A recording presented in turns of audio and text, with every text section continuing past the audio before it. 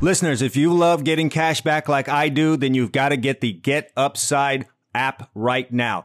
Get cash back on your everyday purchases without changing anything about how you shop or live.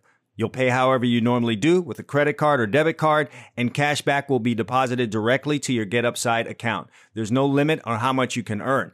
Get Upside even works with other coupons, discounts, and loyalty programs.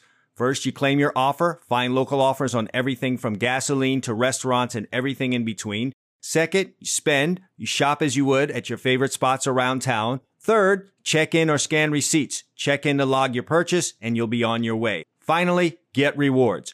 Earn cash back and cash out whenever you want via PayPal, e-gift card, or check. It's just that simple. I love coffee, and I get mine for free just by earning cash back from Get Upside. Download the app and get started getting your cash back today. Click on the link in the description of this episode to get started.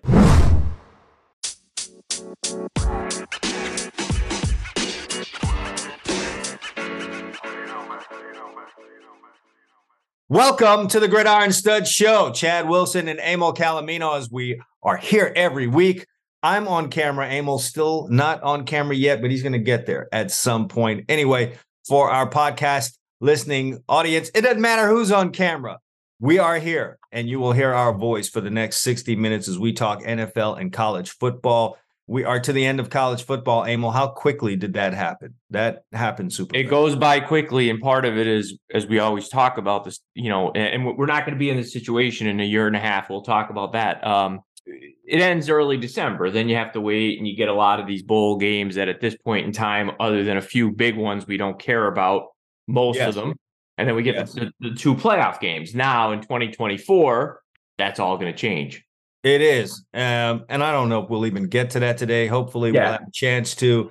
But we are going to jump into some topics here on the Gridiron Stud Show with the NFL and college football.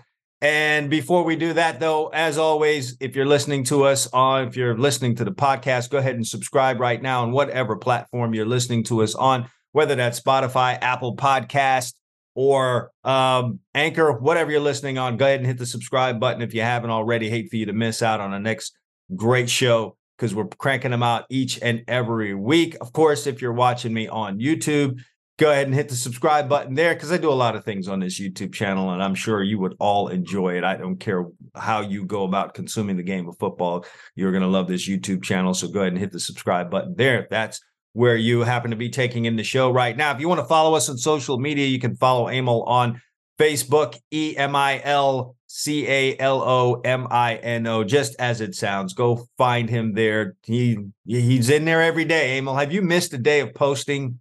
No. Last 30. No. I'll talk to you about anything. What do you want to talk about? Yeah, whatever it is. As long as we're having a conversation, I won't get into cesspool with anybody. I don't do that anymore.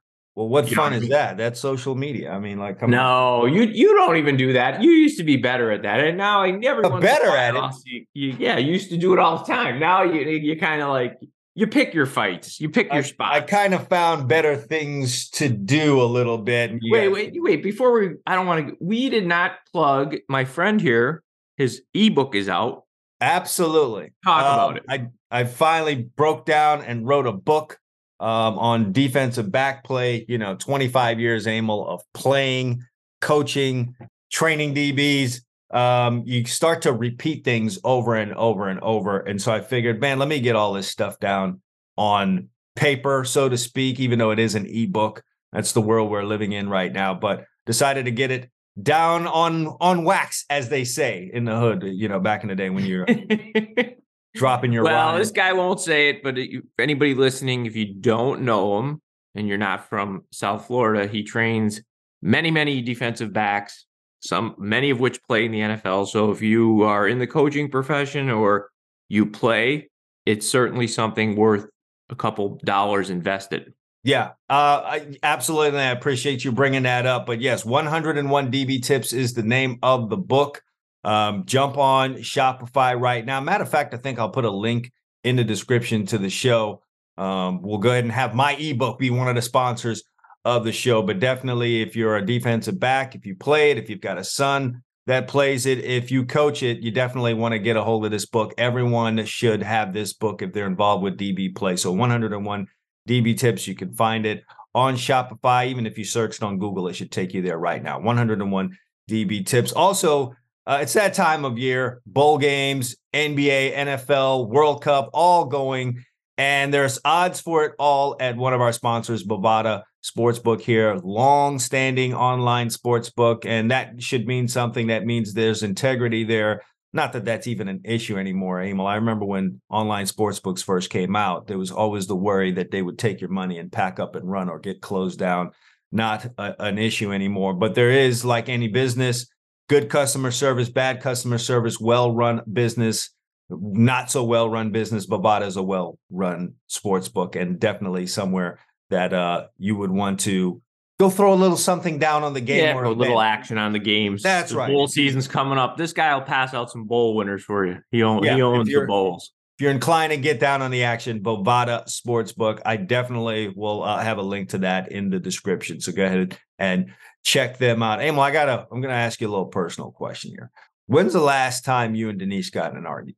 I've been married, in a week, I've been married 29 years. So probably about 2 weeks ago, but not a bad argument. Yeah, maybe about a week ago for me. I think the next time, Emil, I get in an argument with Carmen, my lovely wife, I'm going to jump. Should I jump in the transfer portal? Well, you can't do that in our game, but in college you can. Good God, Emil. It's left and right. And, so it's my world. I get it. Whatever's on your Twitter timeline, you tend to feel like that's the entire world. But good grief, every time I turn around, someone else is jumping in the transfer portal. And you know what, Emil, I'm kind of getting it. I understand it's a different world than the one that I grew up in, the one that I played football in. So I get it. Guys need to transfer. You only have a limited amount of time under which you can try and display your talent and take a shot at the NFL. But by golly, man, not everyone going into this transfer portal should be in it. I don't know where we're going. We've covered that for a long time, but I do think fans, including ourselves, and we seem to be doing better with it, need to acclimate to the fact that it's a new world. That's part of recruiting. You're gonna probably get anywhere from 8 to 14 players every year on your team through the portal, and you're probably going to lose a similar amount out of the portal. It's going to be an in and out for almost every big program now. Yeah, that just really seems to be the deal. And, maybe we'll get to it when we get around to our college segment.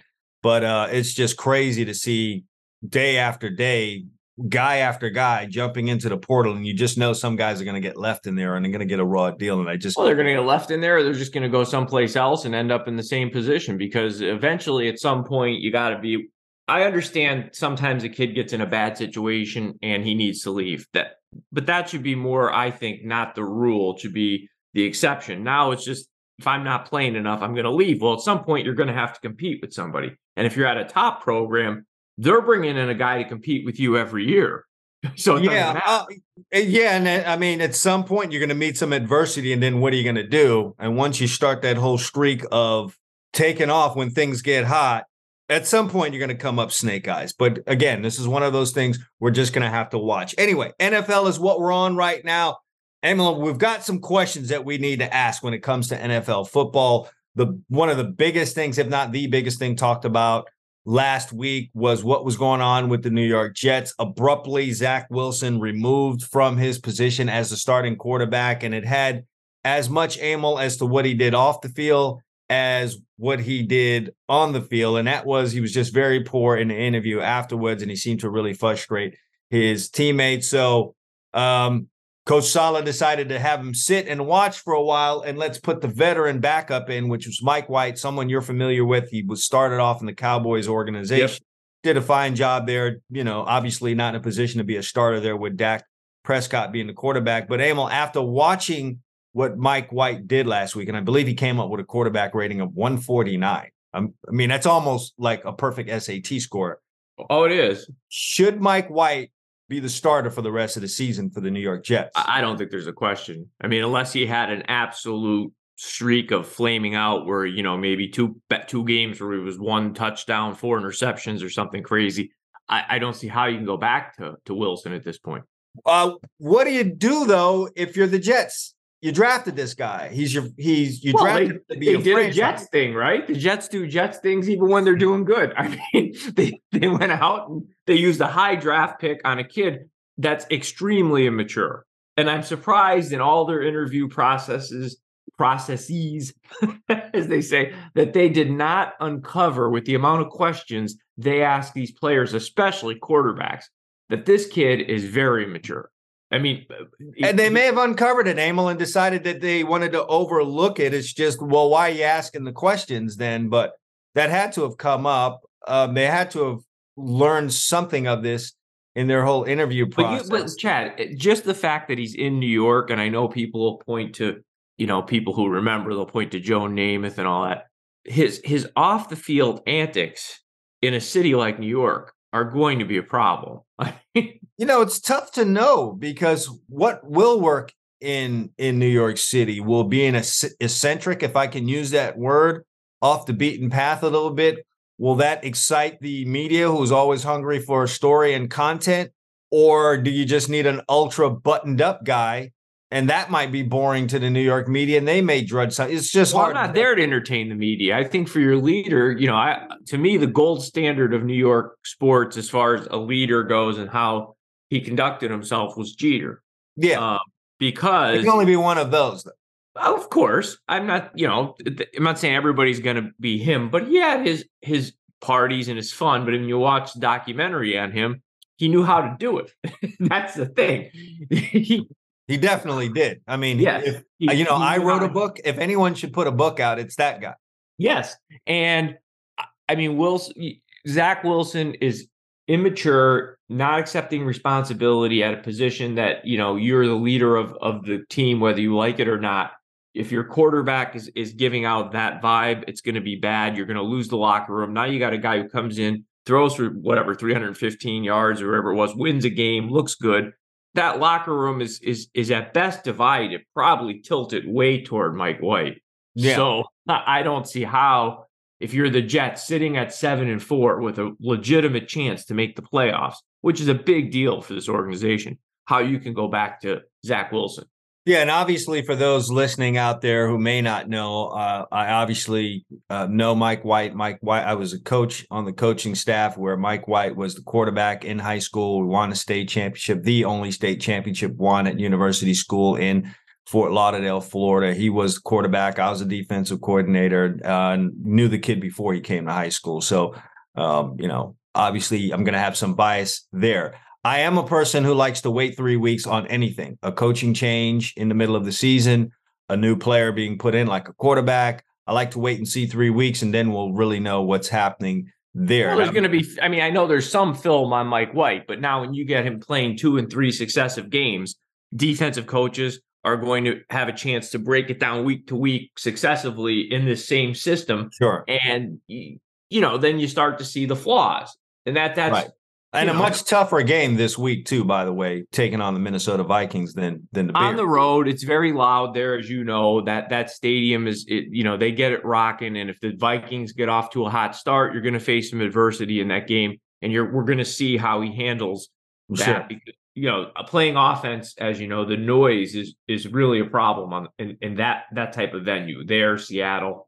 So. Yeah. So, but I do agree with you on this particular question, Emil, because if nothing else, it's going to be difficult to put a Zach Wilson back in after several performances by Mike White. They're not all going to be what they were last Sunday, but they're going to be solid performances. They're going to be veteran type performances for a team that thinks they have a chance.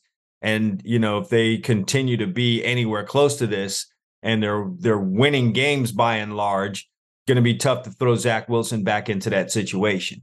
Oh, yeah, listen, if he plays like that again, they're going to have to forget a red jersey in practice. They're going to have to put one of those, the 10 dot the way they wear the neon shirts on the highway so you can see them, because some of those defensive guys are going to want to light him up. I'm telling you, if he gets out there and does what he did the last time he played, I mean, I think he threw for 76 yards. Gonna be tough, man. And I do kind of see Zach Wilson going the way of Baker Mayfield and playing a defensive end in practice in a few weeks here. Things continue the way that they go. So I got one for you. Let's move on to one that I have here for you. Jeff Saturday, very good lineman. Should he be the Colts coach? Emil, moving forward, I don't mean he's going to coach the rest of the year. I mean, should he be considered? I wouldn't even guarantee that with Jim Irsay. But I will say this: this speaks to what I just said in our last question. I like to wait 3 weeks.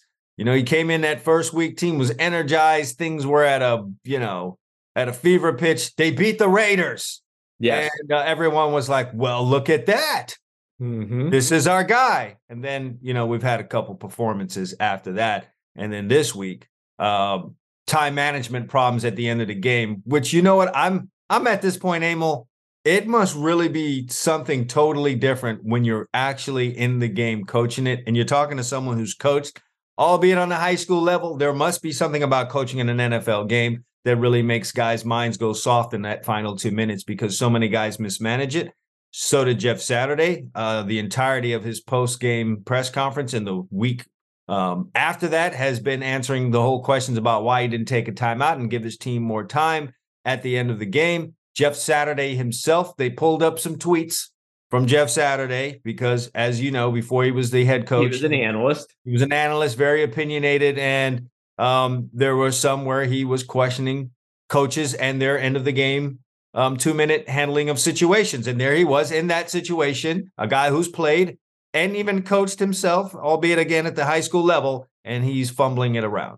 Listen, we could spend it, and we won't go off this tangent here today. But answer your question though, Emil. You can finish out the year. I think the Colts would do well to find an experienced coach to hold that position. A professional football coach is what you're saying. Someone who spent some time in there. Don't just grab I got to tell you, the matchup on paper, they're playing my boys this week, doesn't look good for them. I mean, they don't protect the quarterback. Matt Ryan is basically anchored in stone at this point in his career. And Dallas gets after him. Oh, excuse me? You did not see Matt Ryan and his 39-yard dash a couple of weeks ago? I did see it. But again, he moves slightly better than I do at this point. It did take 30 minutes to cover that 39 yards, but he covered it. Yes. What do you got? What else are we talking about here in the NFL? Big matchup this week for this team, by the way. The Miami Dolphins heading out to take on the San Francisco 49ers.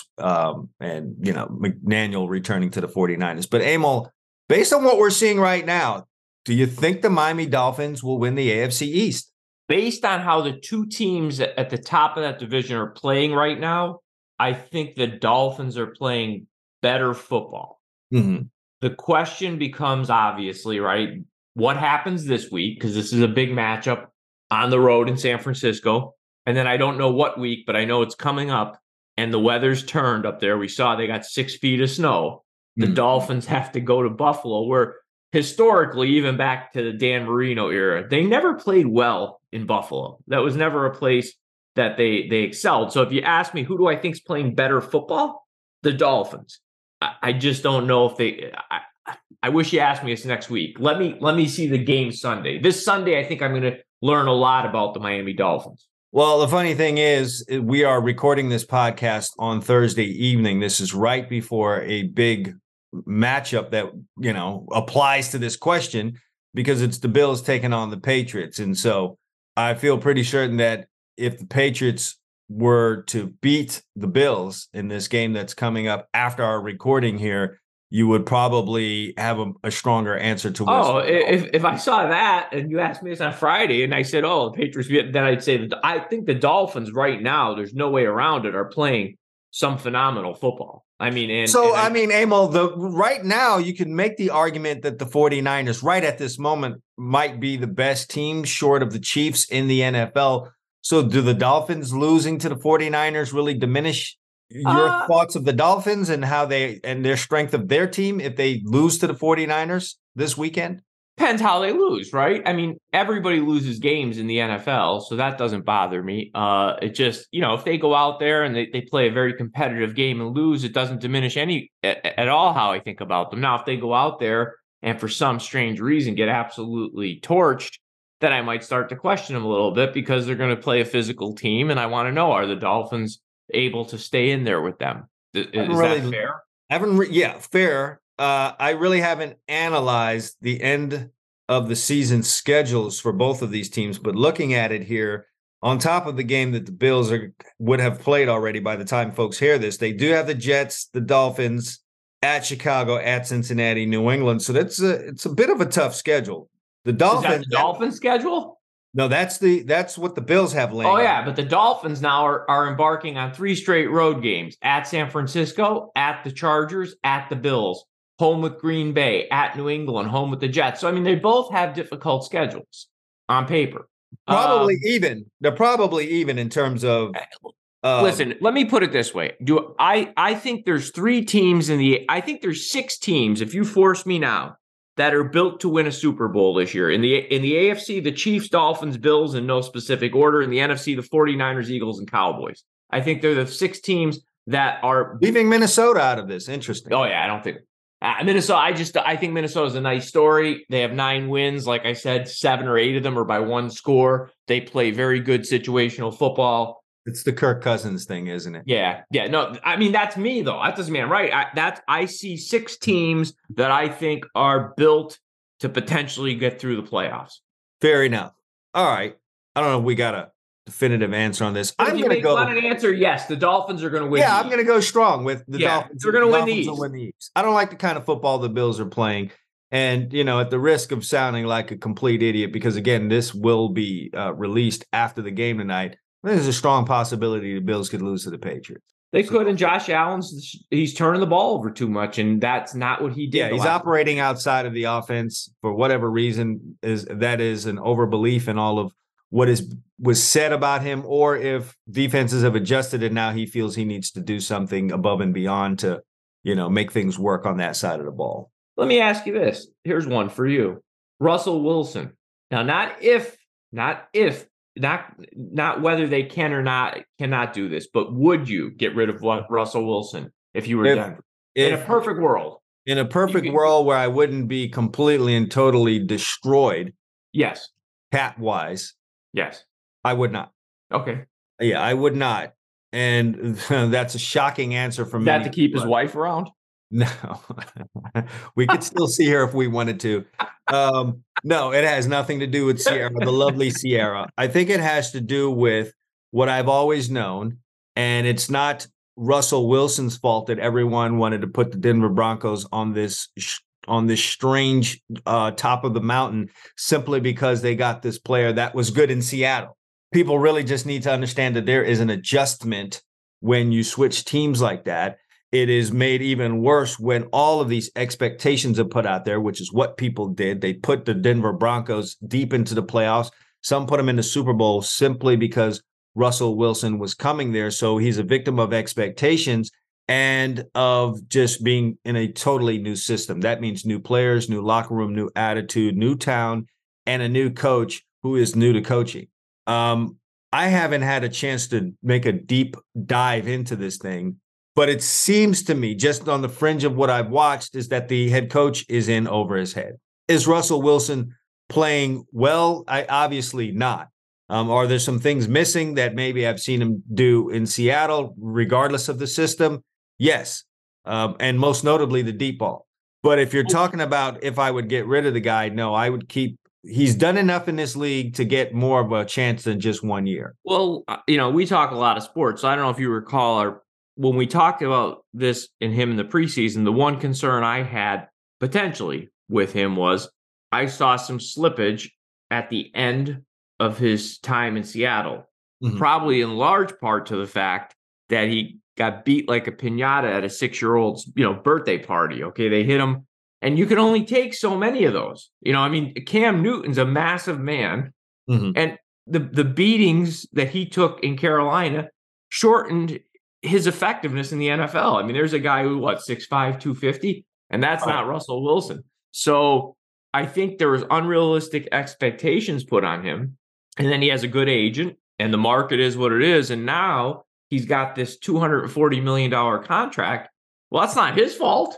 Yeah, that's pressure too. Yes. I'm sure he loves the money. He's set for life. Sure, but that's not his fault that somebody wanted to give him $240 million. That's the market. That's his agent. But I think the fans expect a quarterback that's that guy. And I'm not sure. I think he can still be an effective NFL quarterback, but I don't think he's ever going to be the guy that he was 7 years ago in Seattle. Yeah, I don't, off the top of my head, can't really think of a quarterback who switched places and was immediately effective and met everyone's lofty expectations. Joe Montana. I mean, even that, Emil. He took the Chiefs to the AFC Championship. He did, but you and I both know he was not the Montana in San Francisco. No, and that's my point, though. I think Wilson can be effective in the right system with surrounded with some offensive talent and with the right coach. I just don't think he's ever going to be his Russell Wilson early in his career. That doesn't mean you can't get to the Super Bowl with him, but he could carry Seattle when he was younger. I don't think he's going to carry a team now, is all I'm saying. One thing I will say about Russ is that it seems that he wants to run some type of an offensive system that I don't think is in his best interest, which is him just throwing the ball around and trying to rack up a bunch of yards and move into the offensive categories of, an Aaron Rodgers, a Tom Brady, and a Drew Brees, that type of thing. I think he's envisioned himself as that type of player when, in fact, it really is he's at his best in something more run-based like Pete Carroll wanted to have, and then we do play action off of that. Something more along the lines of what Tua is running in Miami. And so the whole use his mobility as an advantage to get him out, on rollouts and bootlegs outside the pocket where he can, where he's not looking over huge linemen trying to make throws, where he has clearer vision down the field. And now you have to respect him to maybe he takes off and gets 8-9 yards on you. Yes, I think he's going to be better off in an execution-based type offense. And that is going to be something where they are play fakes, there are reverses, there's, there's movement by a quarterback. And like you said, mobility is used, but the mobility is used to get him more clear and defined throws. In what it is he's trying to run and what I think they're trying to do in Denver, his mobility means he needs to run for yards and first downs and beat guys to a spot and get hit. And he said that's just not going to be him. I don't think in his prime that would have been best for him. In his prime, I don't think in anybody's prime. I'll be honest with you. I still tell you this every time it comes up in a conversation. I don't like quarterback. I don't mind a guy running 3 or 4 times a game to keep the defense honest, getting out of bounds, getting down, not trying to run for 40 yards, but just keeping the defense honest. But when you start showing me quarterbacks that want to run 15 times a game by design in this league, it'll work for a while until they're hurt. It has an expiration date. Sure, it has an expiration. Lamar Jackson, Michael Vick, and Jalen Hurts are both doing that right now. They're running. They'll have their time. Yeah, they have their You get older, you know what I mean? Father time, as they say, is undefeated. All right, that's it for our NFL segment. I thought there were some pretty interesting questions out there that we needed to ask. I would love it if our fans would get into that. Each and every week, it'd be nice if you guys submitted some questions, maybe that you need to ask, some things maybe that we missed, or something that's just really on the mind of the fans out there. And if you do have it, you could feel free to send those questions to me at any time during the week. You could send it to cwilson@gridironstuds.com. Or if you're an Anchor user, that's how you're listening to the show right now. You can leave a voice message asking some questions there. And if you're part of the YouTube audience, real easy, drop that in the comments. You could even come back to last week's show and ask questions for next week in the comments section of YouTube. So just a really good chance for our listening and viewing. Well, aren't we fancy? Yeah, we got to make use of all of this technology is out there. So there are ways to get to us, use them, and we can make this thing a little bit more interactive. Are you a guy that can predict the future or may have a mean poker face? How about a love for horses, or you just know who's going to win the game? Don't just be a prophet, make a profit. And you can do that when you open an account at Bovada Sportsbook and Casino today. Whether it's getting down on the gridiron action, wiping out the dealer in a card game, making some change on the race of the ponies, or cashing in on celebrity events, Bovada Casino is the place for you to draw your line. Since 2011, Bovada has been a leader in the online casino industry, spearheaded by their top-of-the-line customer service, easy deposit, secure payouts, and great welcome bonuses. Head over to Bovada now to see what they're offering you to come in and scratch that itch you're having. Click on the link in the description and tell them the Gridiron Stud Show sent you. As we always do on this show, we got picks to make, Emil. Wasn't a great NFL week for us, but you know what? We're still up big time. 500. You lost a little vig, as they say, but you know, in the NFL, Chad was 1-2 last week. I was 2-1, so we were 3-3 overall. Our record on the season is identical. We're both 23-12 with a push. So for you folks out there, Bovada might not want to sponsor us much longer. Okay. Hey, what can I say? Recap the picks for us. Well, you had a winner with the Cincinnati Bengals. That was your. Thank God for those guys.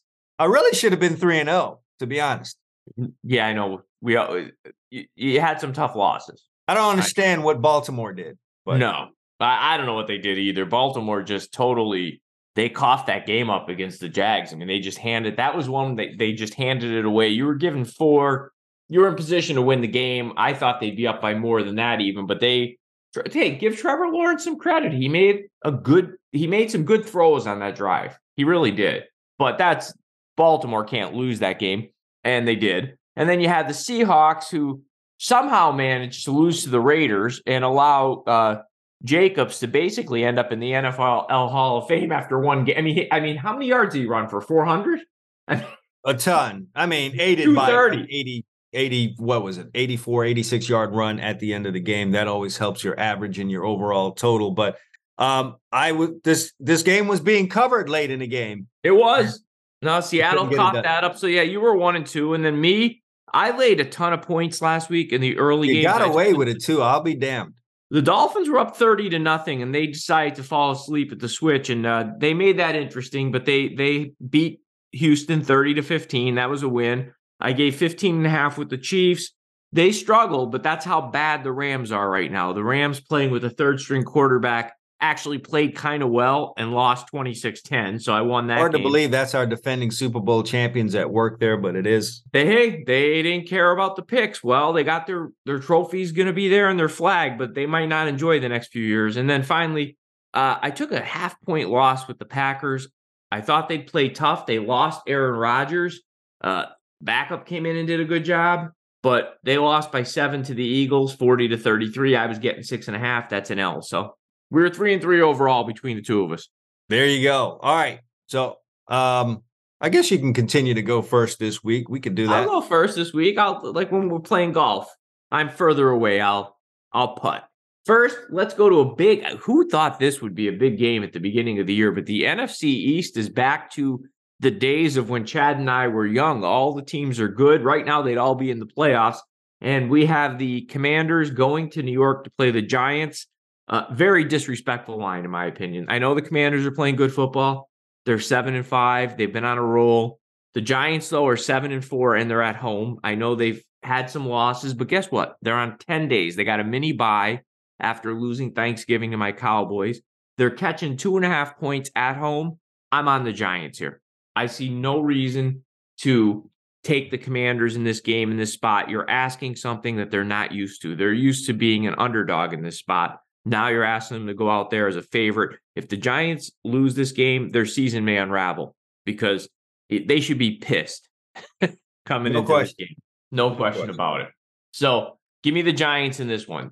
Another big game this week. There's a lot. You know, it's funny. I was going to tell you this. Do you notice last weekend, the NFL games essentially stunk? I mean, we had 3 of them on Thanksgiving, so Sunday was a light day. And the college games I felt were great last week. I think it's the opposite this week.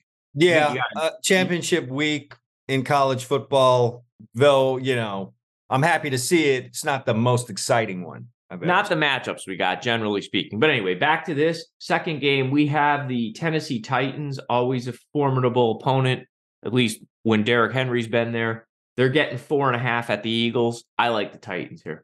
They're coming off. I think their strength plays to what right now is an Eagle weakness. And one thing, anybody who's been following the Eagles, they're 10-1, no doubt about it. They've played some good football generally this year, but you can run on the Eagles.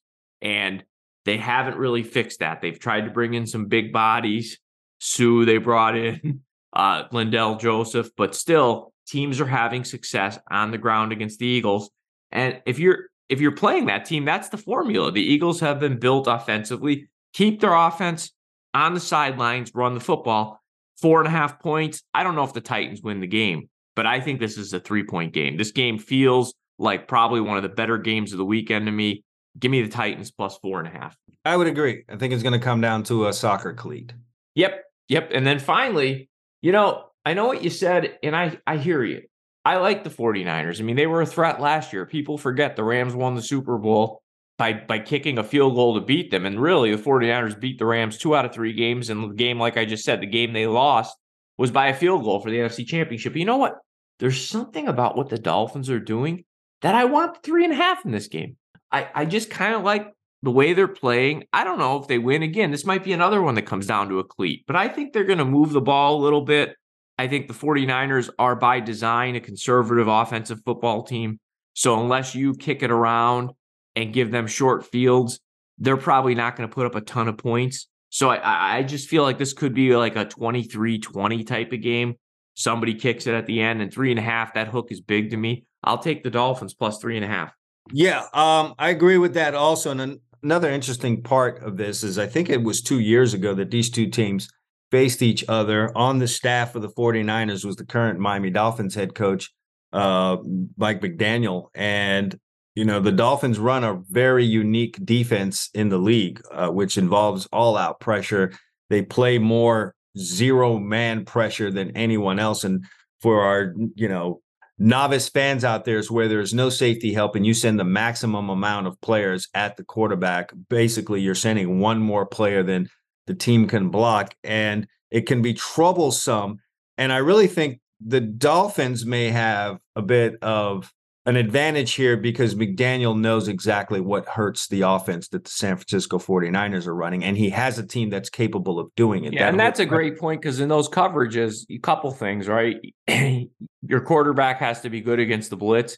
Yes. You need some receivers that can win off the line of scrimmage. Now, if that stuff happens, there's some big plays to be made. And then the other thing is, there's some big runs if you got a quarterback that can tuck it and run, but that's not really Garoppolo's game. No, it's distributing the ball, and these guys aren't really big separation guys in terms of the receivers. They're really good after the catch. So it's going to be interesting to see that. One team I hope would be watching this game and paying very close attention to it. It would be the Arizona Cardinals because they have a similar type quarterback as the Miami Dolphins, more athletic and a stronger arm. But watching that offense operate against that defense that's in your division that you're going to have to deal with for, the obviously foreseeable future, I would hope that the Arizona Cardinals would pay very close attention to that. Obviously not. Good point. It's a good point. Yeah, what do you got first? I mean, I can't be the only one giving out winners today. I am going to start with where we agree, and that is with the New York Giants. I'm with you on that. Giants are coming off of a loss to the Dallas Cowboys on Turkey Day. And Emil, I don't know the last time that I've seen a situation where a team is going to play 4 division games in a row, but that is the case for the New York Giants. It's Dallas last week. It's Washington this week. It's Philadelphia the next week. And then you've got Washington again. This Washington game's at home, Emil. They absolutely have to win it.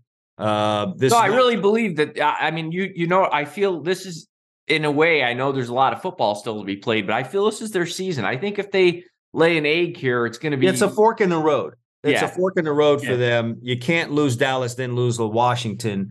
And then on the flip side, yes, Washington has been winning lately, but Emil, they've been kind of feasting on the also-rans of the league. And I'm going to cut out the Philadelphia game where they shocked them.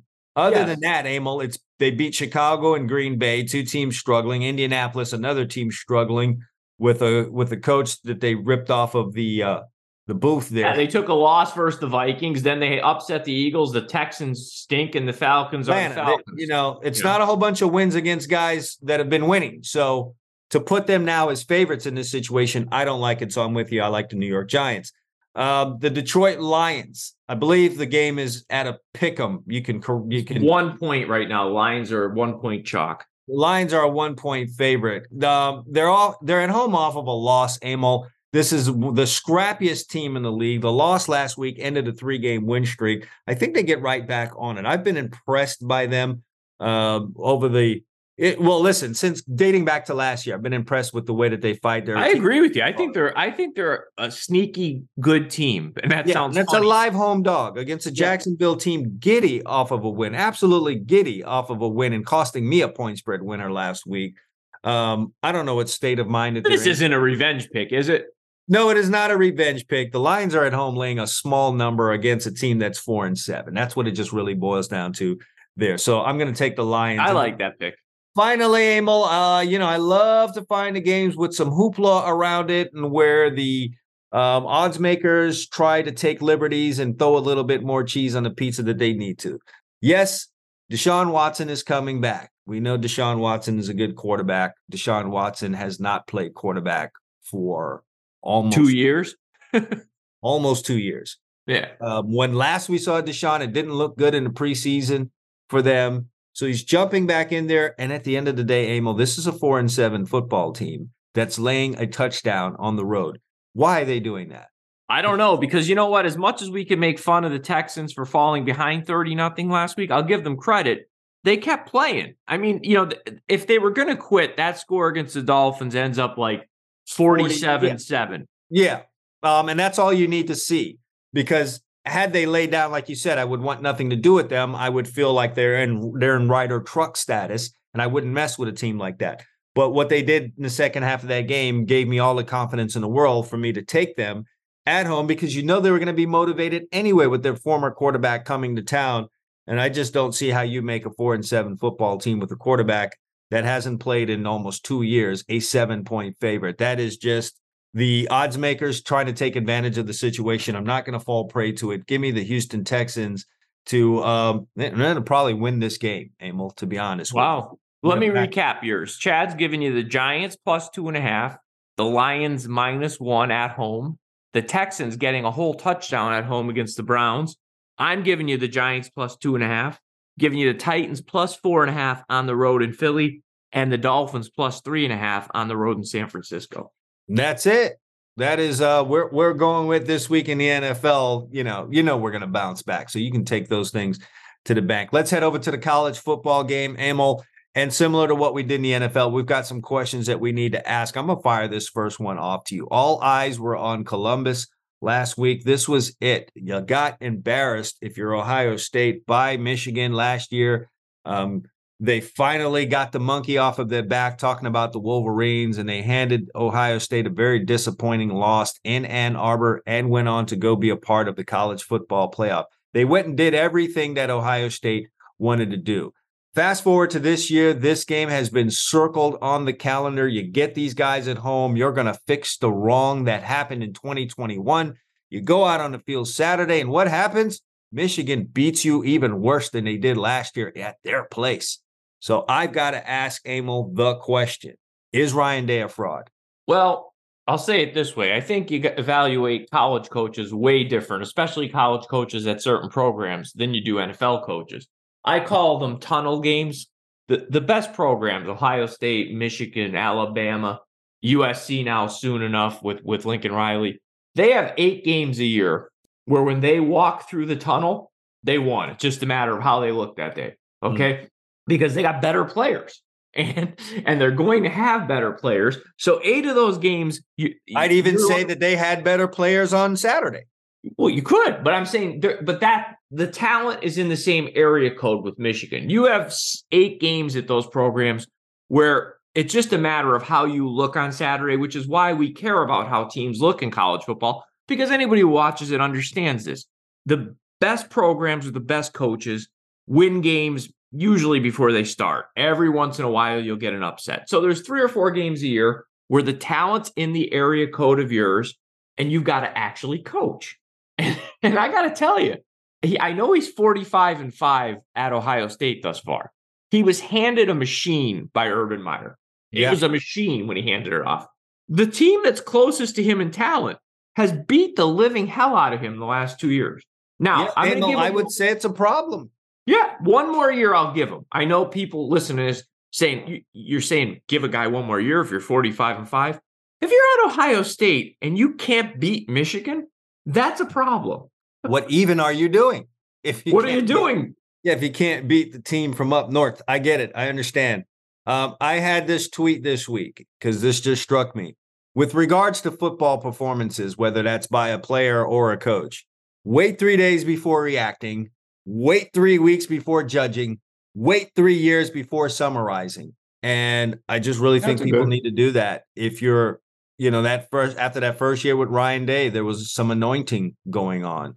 And you know me, I'm a 5-year coach plan. I've had to reduce it to 3 years because of, our society and TikTok. But yeah, we're going to find out. We're finding out, let's say, what Ryan Day is really all about. He can. Let me ask you this. Let me ask you a hypothetical question.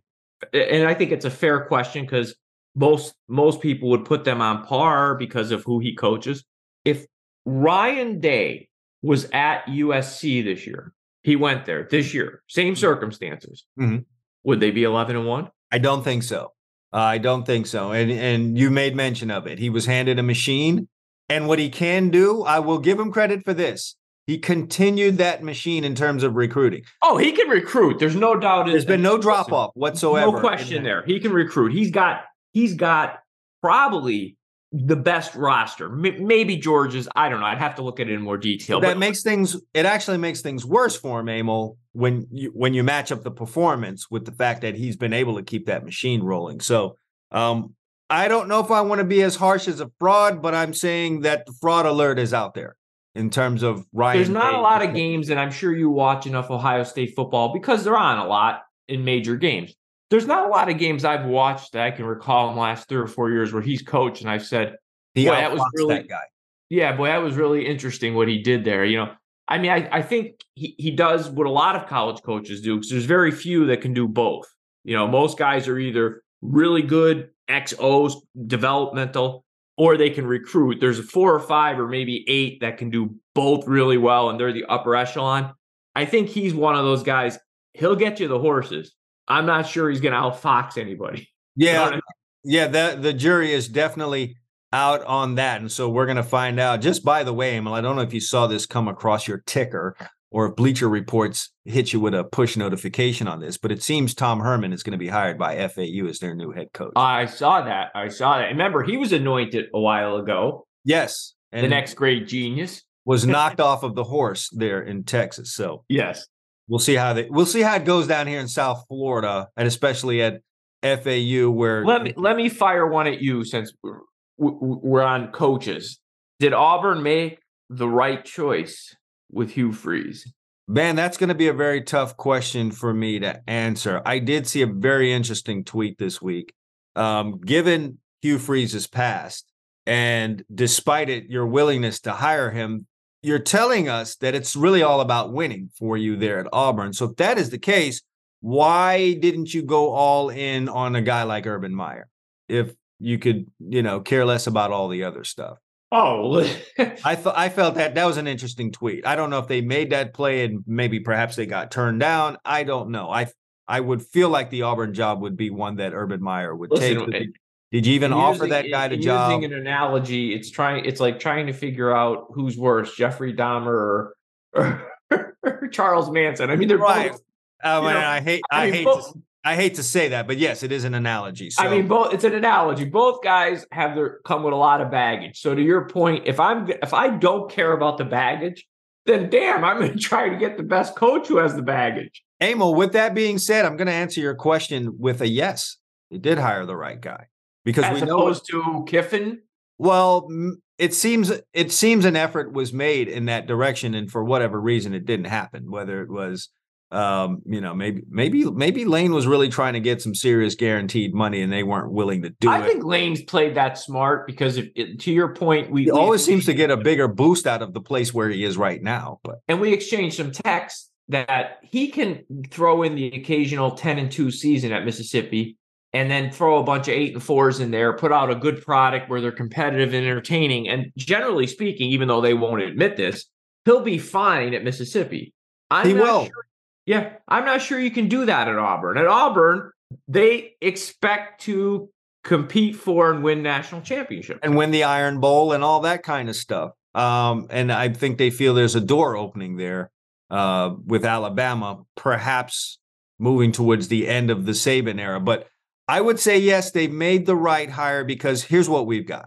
We can speculate and perhaps with pretty solid evidence about what went on at Ole Miss while Hugh Freeze was there. Whatever it was that went on, he did win while he was there. Sometimes when I'm talking about college football, I feel like I'm looking at the bodybuilder up there all muscled up and saying, yeah, he's clean. They're all clean up there. But anyway. They're all clean, sure. Yeah, there are. Of course they are. And of course. Well, what you're really trying to where you're trying to get around to say the things that were problems before really won't be problems. They won't be anymore because it's kind of legalized now. So you really can pull. But they are, to your point earlier this week, because what we're seeing now in college football is a fracturing of locker rooms and other situations that are a tangential not to jump off of the question that you asked me, but word on the street, word on the street from what I've heard from some conversations that I've had with people in the know is that the NIL was a big problem in College Station and in Coral Gables this year, and it probably led to some of the super unremarkable to a shocking fashion performances. So what I'm saying is, to your point, if you think you're going to bring in a guy who did this before, and I'm not saying that's why they did it, and you're just going to bring the guy in, say, well, it doesn't matter now. We'll just get the boosters and we'll start getting guys in here. That creates a whole other set of circumstances for you that seem to be problematic. So I'm not sure what he did before is if he does. That's all legalized, friend. It's all legalized. And so if he knows how to do it, go ahead and do it as I drop a little more. You want to hear a great dig my buddy hit me with last week, a big Notre Dame fan. We laugh. We're good friends. He said, you know what? I have to say, you guys have a hell of a team. Congratulations. And getting under the salary cap before game time was awesome. You got to love it. So, based on that, and then I will add this, that Hugh Freeze did take a job. He did go down a level. He did humble up. He went to Liberty and he won there too. So, he's a good coach. I mean, the winning football coach. He's a good football coach. He's proven himself. If I give you one guy in the SEC right now who deserves to be fired, this would be a really difficult question if Texas A&M was still in the Big 12, but they're not. So I get an easy answer on this, and that is Jimbo Fisher. It's not working there. I'm not a big fire the coach guy, but if there's ever a place where expectations are not being met, it's definitely in College Station.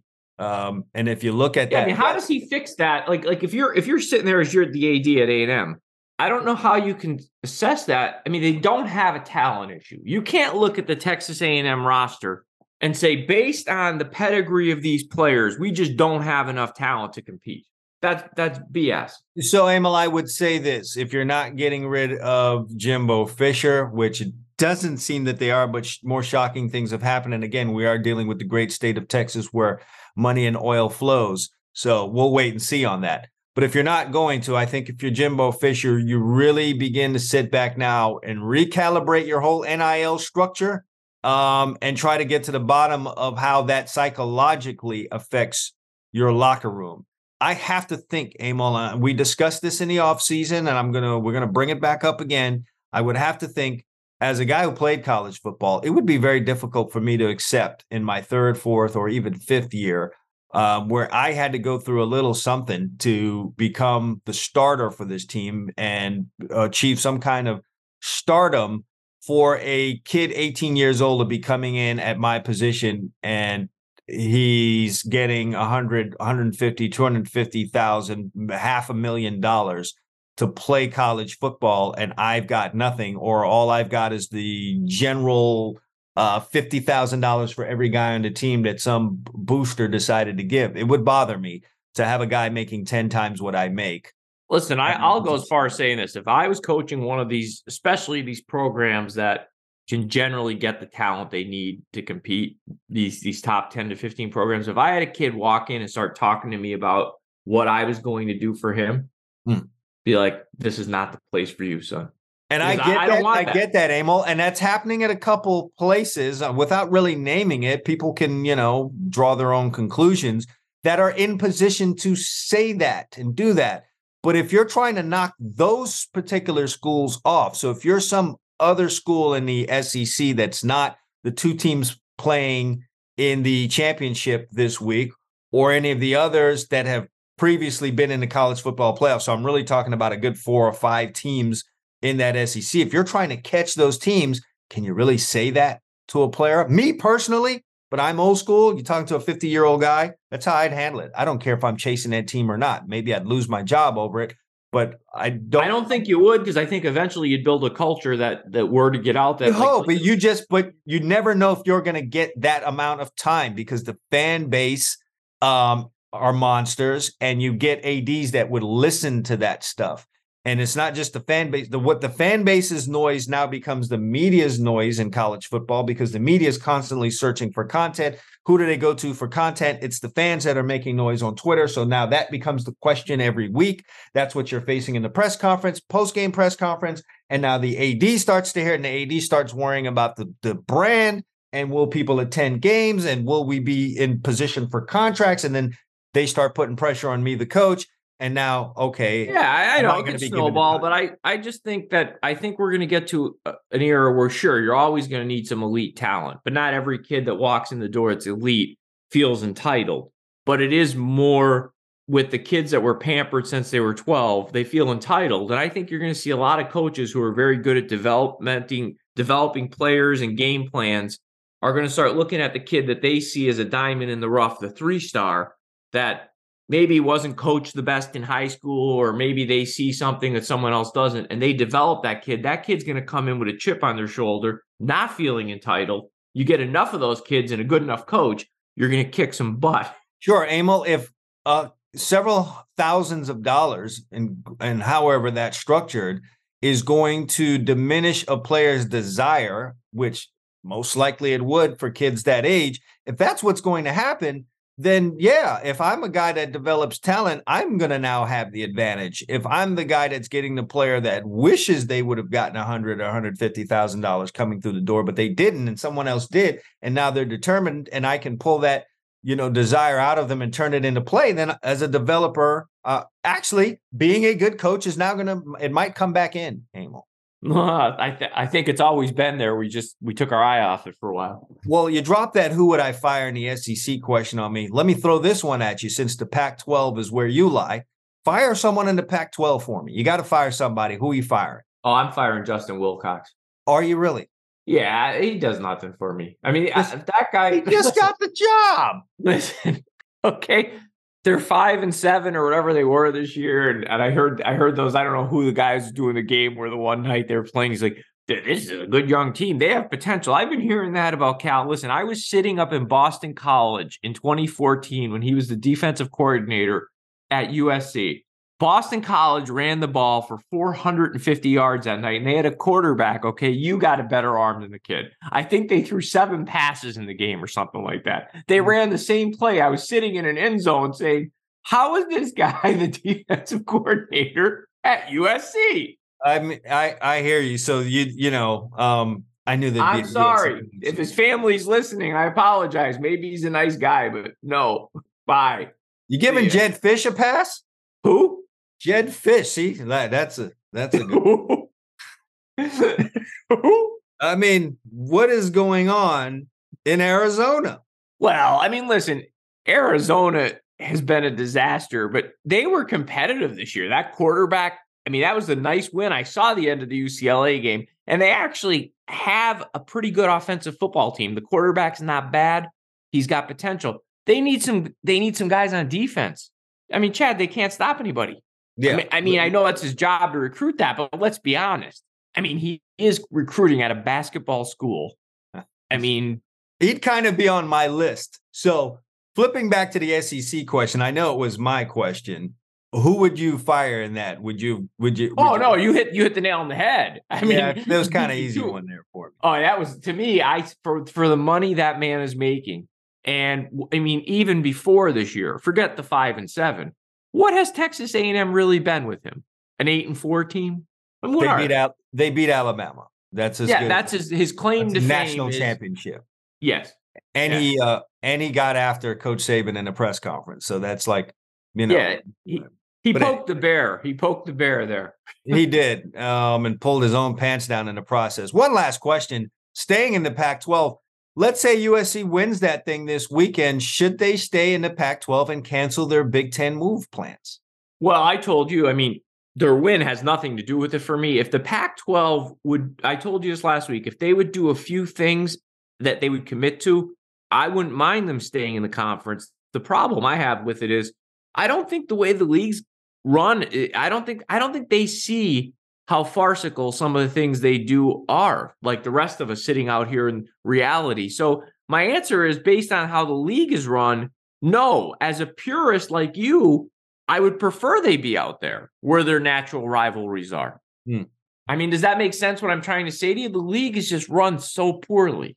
I suppose. And yeah, we've definitely talked several times about just how silly things are, the Friday night games and the putting the marquee games that are on Saturday super late and cutting out a whole Eastern audience out of it.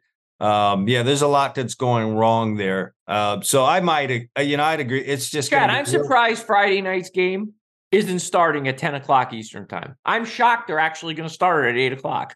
Friday night would be a time you could probably get away with a late start like that. But yeah, but the problem is you could get away with it for guys like us who would watch it. But there's a lot of people who are more casual of nature, and by 11 o'clock they're yawning and they're like, I'm going to bed.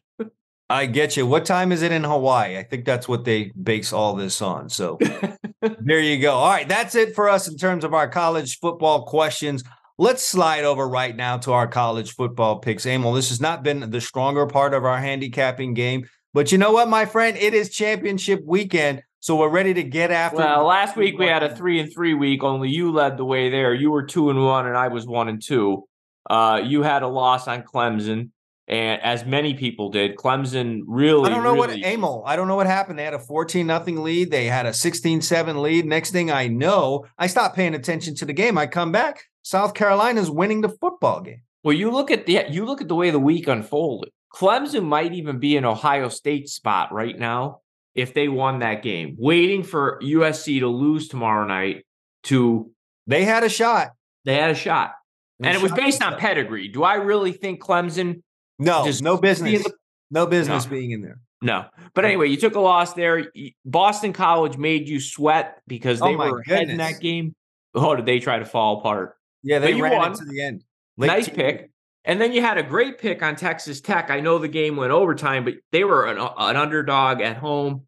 And Oklahoma just has no business being a road favorite this year. So you were 2-1. We're hopefully with the Bulls we can get over 500 in college. Like we're killing it in the NFL. College not so much. You're 16-22. You have a push. I took Ohio State foolishly. All the things Chad talked about. I thought Ryan Day circled this game and his team would come out ready to play. I know they have slightly more talent, if not, a fairly wide gap with Michigan. Not that Michigan's not talented, but I think Ohio State's uber talented.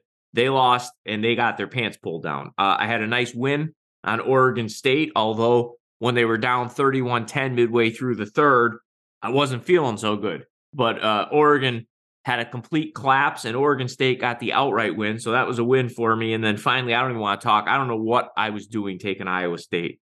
I mean, 62-14. I should get 2 losses for that. So I was 1-2 on the week, and I'm 18-21 in college. All right. I'm going first in the college football game. Emil, this, and what'd you say the record was in college football for you? For me, 18-21. I am going to make you happy with this one. I'm going to back your USC Trojans. You know how I feel about the rematches, all right?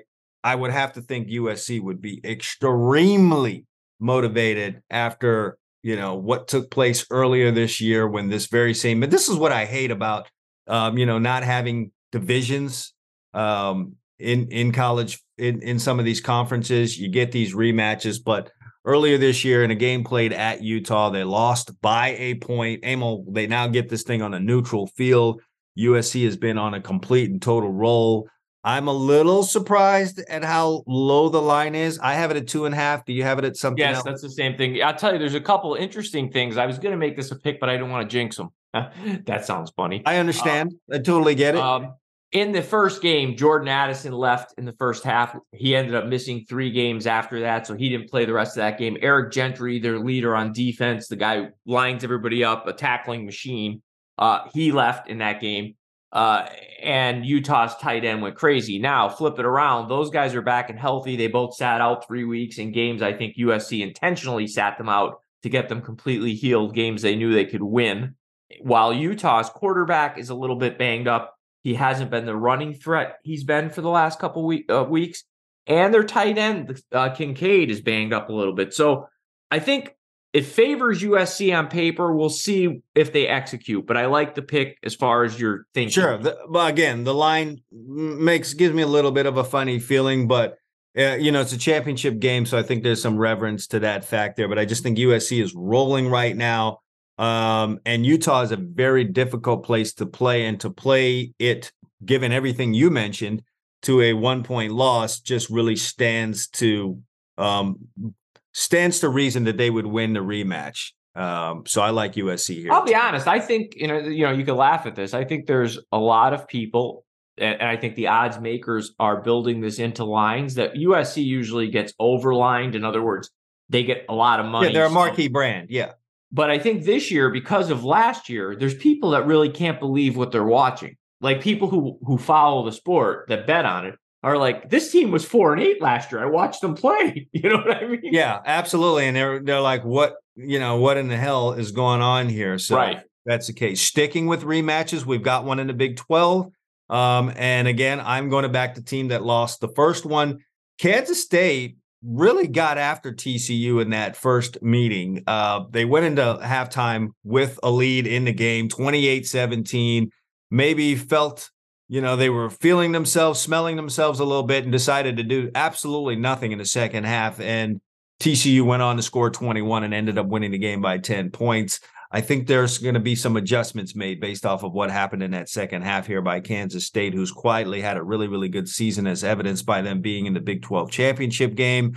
When it comes to stuff like this and having to beat a really good team like that twice, it's a very difficult thing to do. Add to that the pressure TCU has in terms of trying to get into this college football playoff and seal the deal on the season. And I think all the pressure falls on TCU. And the way they've been winning games, Emil, is similar to what you said about the Minnesota Vikings. Can you just continue to win games like that and run everything down to the wire and empty your emotional tank every week?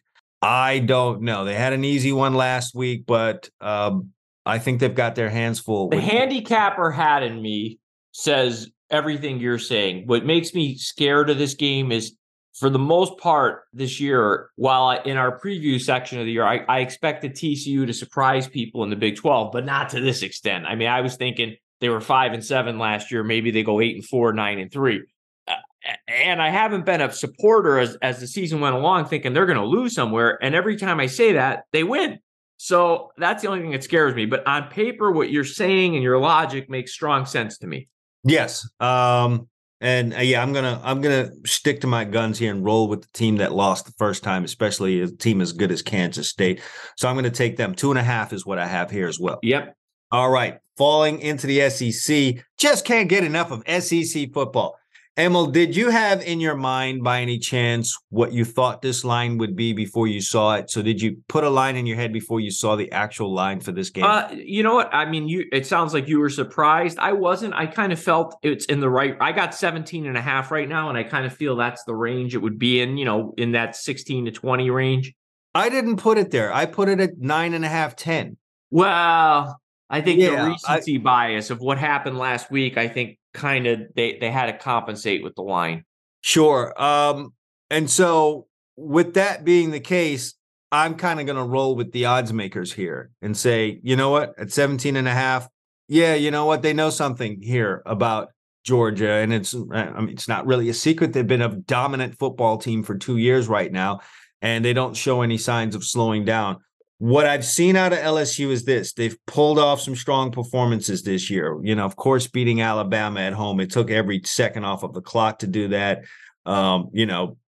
Hanging 45 on Florida, which doesn't seem as impressive anymore, given the fact that, Florida State went out and did the same thing, not taking anything away from Florida State. They're probably one of the top 5-6 teams in the country right now.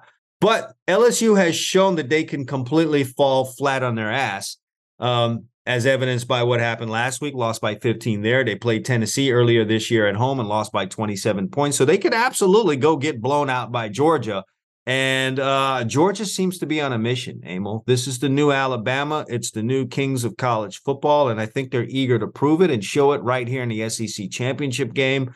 I would dare say this is more of a game that they would get up for than their first round matchup in that college football playoff. So at 17.5, their chance to really beat the hell out of a team that's not Alabama in the championship and say we own this conference, it's going to be too much for them not to turn down. I think this is going to be a really one-sided affair. Yeah. Great job by LSU and Brian Kelly in this first year, but not quite ready yet. Yeah, I'll save us some time. This is one of my picks, so I like Georgia. But recapping Chad's picks, he's got the USC Trojans tomorrow night to win the Pac-12 title, giving 2.5. He's got Kansas State plus 2.5 to upset TCU and win the Big 12 title. I still think TCU would make the playoff unless it's embarrassing. And he's got Georgia minus 17.5 to roll LSU and win the SEC title. And like I said, I'll start quickly and just go, I've got Georgia just like Chad. I don't need to repeat what you said. Everything you said, just put ditto. I mean, then some, yes. And then some. I think they win big.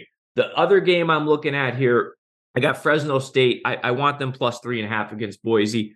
Boise won the first matchup 40-20. I happened to follow Fresno a little because they were on USC's schedule.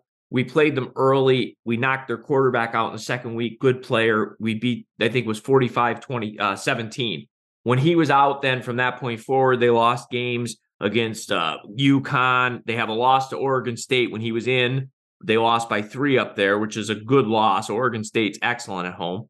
And then they lost to Boise. And then this kid came back, and I think they're 8-4. I think they've rolled off 7 in a row. They were 1-4. They were favored to win this conference when the year started. And if this kid did not get knocked out, I think they'd be a 10-2 team. Their losses would have been Oregon State and USC. I think they win the game by 10 points. Give me Fresno State plus 3.5. Yes, and they have indeed won 7 in a row after, the early season turmoil with the quarterback situation, lost 4 and then proceeded to win 7. Yeah. And then I'm going to give you a surprise for my last one. I like Purdue plus 16.5. Do I think they're going to win the game? Hell no. But they throw the ball around. They've got nothing to lose. They're playing with house money. I think Michigan went into that game last week wanting to make a statement that we're the new bullies of the Big Ten, and they did it, and maybe emptied a little bit of the tank. You think they're going to be fat and happy? Yeah, and they're going to be in the playoff, win or lose. Okay, they're going to be in. Now, I'm not saying they're going to lose, but 16.5 is a number you've got to be motivated. This feels like one of those games Michigan grinds it out and wins it 30-20, 30-17. So I'm going to take the 16.5 with Purdue. I think the number's a little heavy for the state of mind that Michigan's in. Yeah, you're not completely out of your mind. I don't remember if I made this a pick last year, but I do remember feeling pretty certain that Michigan would cover their number against Iowa last year. I think they were sizable favorites going into that Big Ten championship game, but it was a different deal. It's like Michigan had something to prove there. They needed to finish this thing off of the Ohio State win. And with this being the second year that they've knocked off Ohio State, especially doing it at Columbus, there may be a little bit of satisfaction. And like they may still be full on that Thanksgiving turkey. Yeah. And you know what? I think the thing I like more about Purdue than Iowa in that spot last year is Iowa's always seems to be an offensively challenged team. So if they get behind, they can't do anything about it. Yeah, Purdue throws it around. So, they could fall behind, say 21-0, throw up some garbage points, then Michigan will score again. It could be one of those two. So, I just think you got such a bloated number that if you're within 20 in the last half of the fourth quarter, you can get the backdoor cover and win the game. Yeah, I would agree with you on that. And so that's where we are. You can summarize all this for us, our resident accountant. What do you got for a summary? I'm taking Georgia with you, minus 17.5. I'm taking Fresno State plus 3.5, and I'm taking Purdue plus 16.5. Hope you wrote that down, audience there listening and watching. Get all that stuff down. We're going to have a really good championship week. And, of course, we have our NFL picks that we're going to battle back on. I hope you guys enjoyed all of the content that we dropped out here for you today. We answered some very important questions. I'm going to tell you guys once again, if you're actually watching this on YouTube, you could drop some questions as comments on here. Of course, we would certainly accept your comments on anything else, but any questions that you may want us to ask and answer on the show next week, feel free to do that. If you want to send those questions in by email, cwilson@gridironstuds.com, or of course, you can drop that comment on anywhere on social media where you see us advertise this show. So Facebook, Twitter, Instagram, anywhere that you see the show posted up, you could do that. But outside of that, we really do appreciate you listening and watching the show. Once again, if you're on Anchor, Spotify, Apple Podcasts, anywhere that you're streaming this, go ahead and hit the subscribe button so that you are notified the next time we put out a great show like this one. So that's going to wrap it up for us. For Emil Calomino, I'm Chad Wilson. Thanks for watching and listening to The Gridiron Stud Show.